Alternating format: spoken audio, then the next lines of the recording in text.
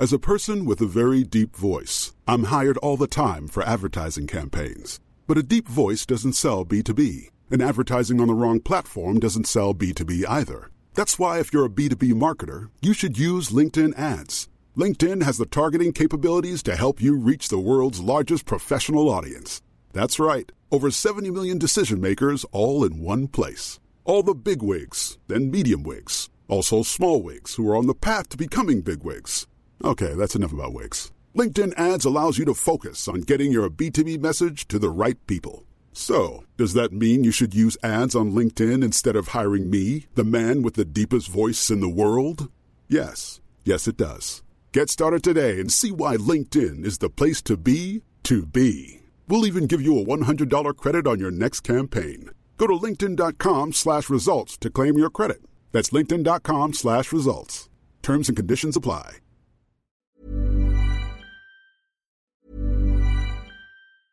So, you've got an idea for a business. The store of your dreams. There's just one thing to figure out. Everything. That's why Shopify's all-in-one commerce platform makes it easy to sell online, in person, and everywhere else. Sell on social media, source products with an app to get that first sale feeling. It's the only solution that gives you everything you need to sell everywhere you want. So when you're ready to bring your idea to life, power it up with Shopify. Sign up for a $1 per month trial period at shopify.com/listen. Peter Dowdall, theirishgardener.com, joining me. Good afternoon to you, Peter. Good afternoon, Patricia. How are you? I'm very well, and we're in for a little bit of an Indian summer. The temperatures are up, and the weekend is meant to be quite good. I can't wait. I was saying there recently, I know I said it to you before, I think they need to rename the term Indian summer to Irish summer, because we tend to have our best weather in September, October, don't we? Well, it's funny because I saw something online that the same week last year was the very same. We went into October, it was very mild and we had nice sunny weather. Listen, any day that we can get the sunshine, we'll take it. Absolutely. I remember my birthday is next week, not dropping any hints to all your listeners, but I do remember we had good weather the same week last year. I remember it well. Yeah. Okay, straight into questions. Now, this listener got the WhatsApp and the picture in, so we were able to get it on to you from John. Hi, Patricia and Peter. My Bucks' hedge isn't doing well. Can I revive it, or will I have to replace it? If I have to replace it, what would you recommend replacing it with? And John has sent on a picture of the Bucks is not looking too healthy.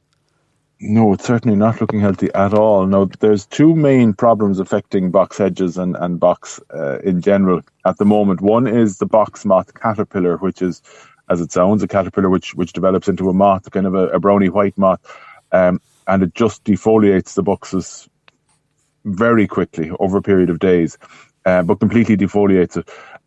And then you have box blight.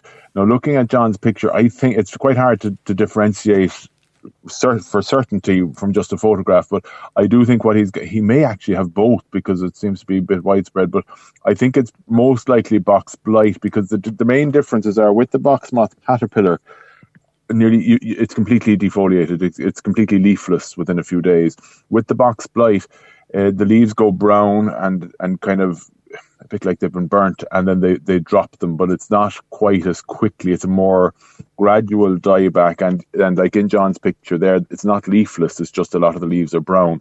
So I think he's got blight. But in the back of the picture, I'll put the picture up on Facebook to show it to people, but if you go to the back, behind the main boxes that we're looking at, the hedge looks to be leafless, so he could actually have both. Now, unfortunately, blight is quite treatable nowadays. Like Top Boxes do a product for box blight, and also just copper sulfate can work to prevent the spread of box blight.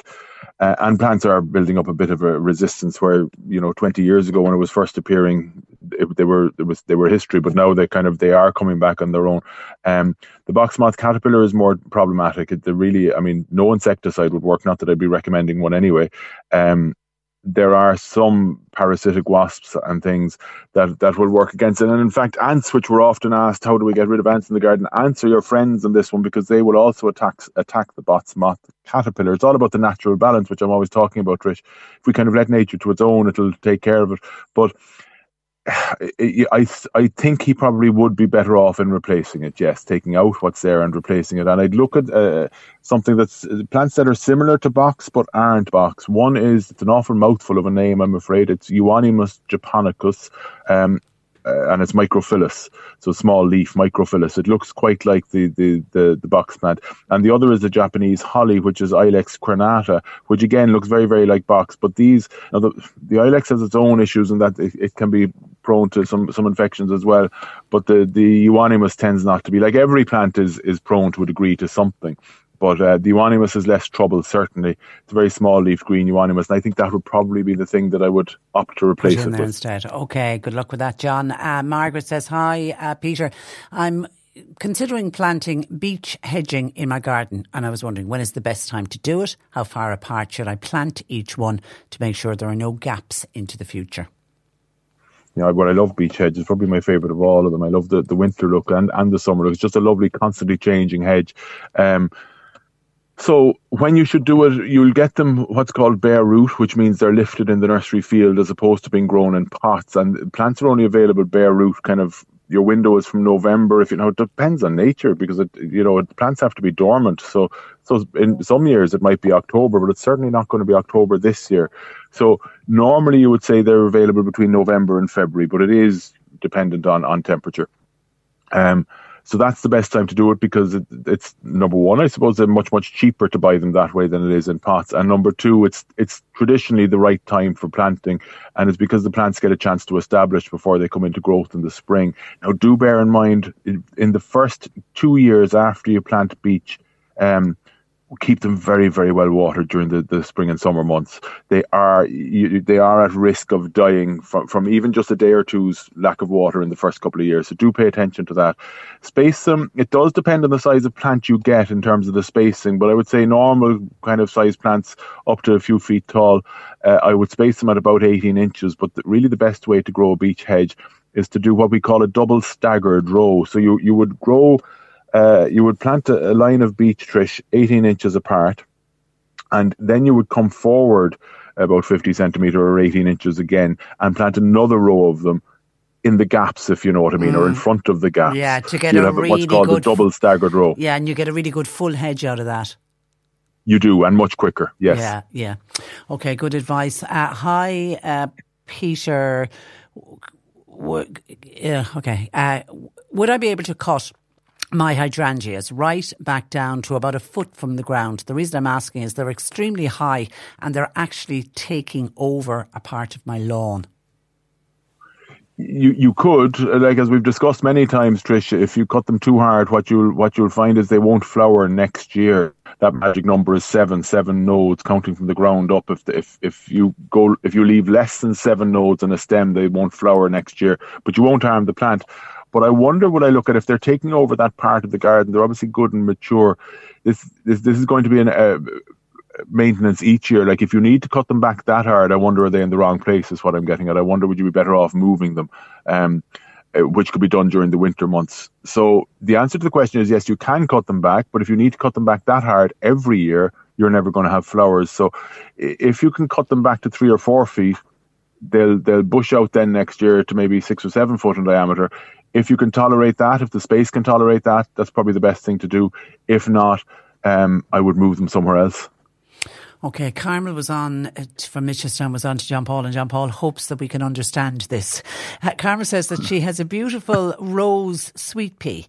She had it until the wind and rain and Storm Agnes and all of that, and now there's no buds on the plant or pods. She said she used to gather up the seeds of the plant and would give them to other people, and they grow from that, and it would blossom every year. And she was wondering, there's none this year. Is it down to the storm damage?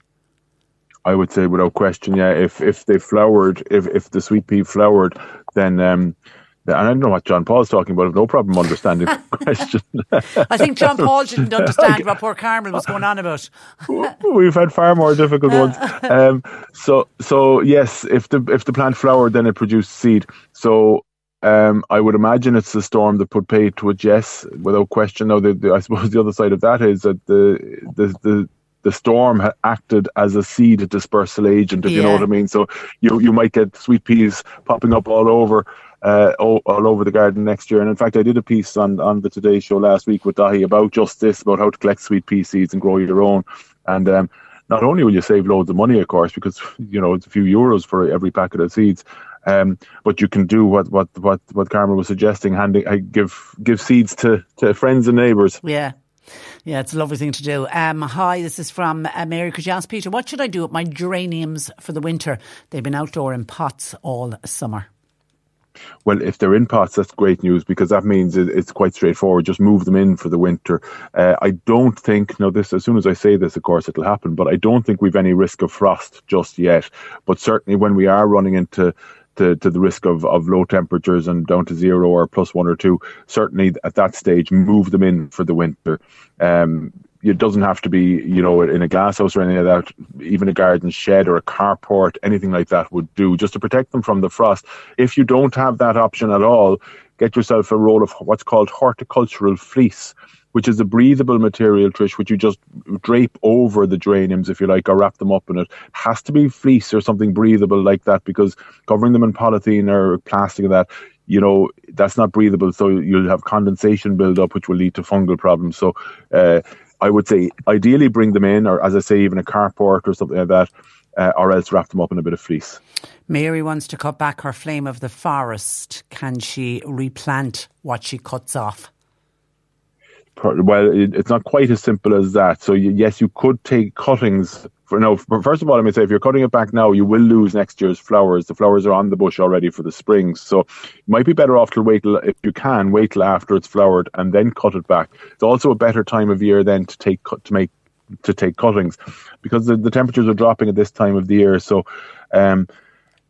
it's gone a bit late to take cuttings. However, if you need to cut it back now, then do it and hope for the best. But it's not quite as simple as just put the pruning into the soil and it'll grow. What you need to do is take cuttings about 4 or 6 inches in length. You can certainly use the trimming to do it, but take cuttings about 4 to 6 inches the length of this year's growth. So it's the green growth, not the kind of brown woody growth, which would be last year's growth, into a bit of rooting powder. Just leave 2 or 3 leaves on the top of the cutting, into a bit of rooting powder, into some compost, and they should root away. But at this time of the year, I would certainly say they'd have to be inside to root. Okay. Alternatively, leave it till next spring and do it then. Okay, we'll park it there and we'll talk to you again next week. Look forward to it. Thanks a million. That is Peter Dowdall, theirishgardener.com.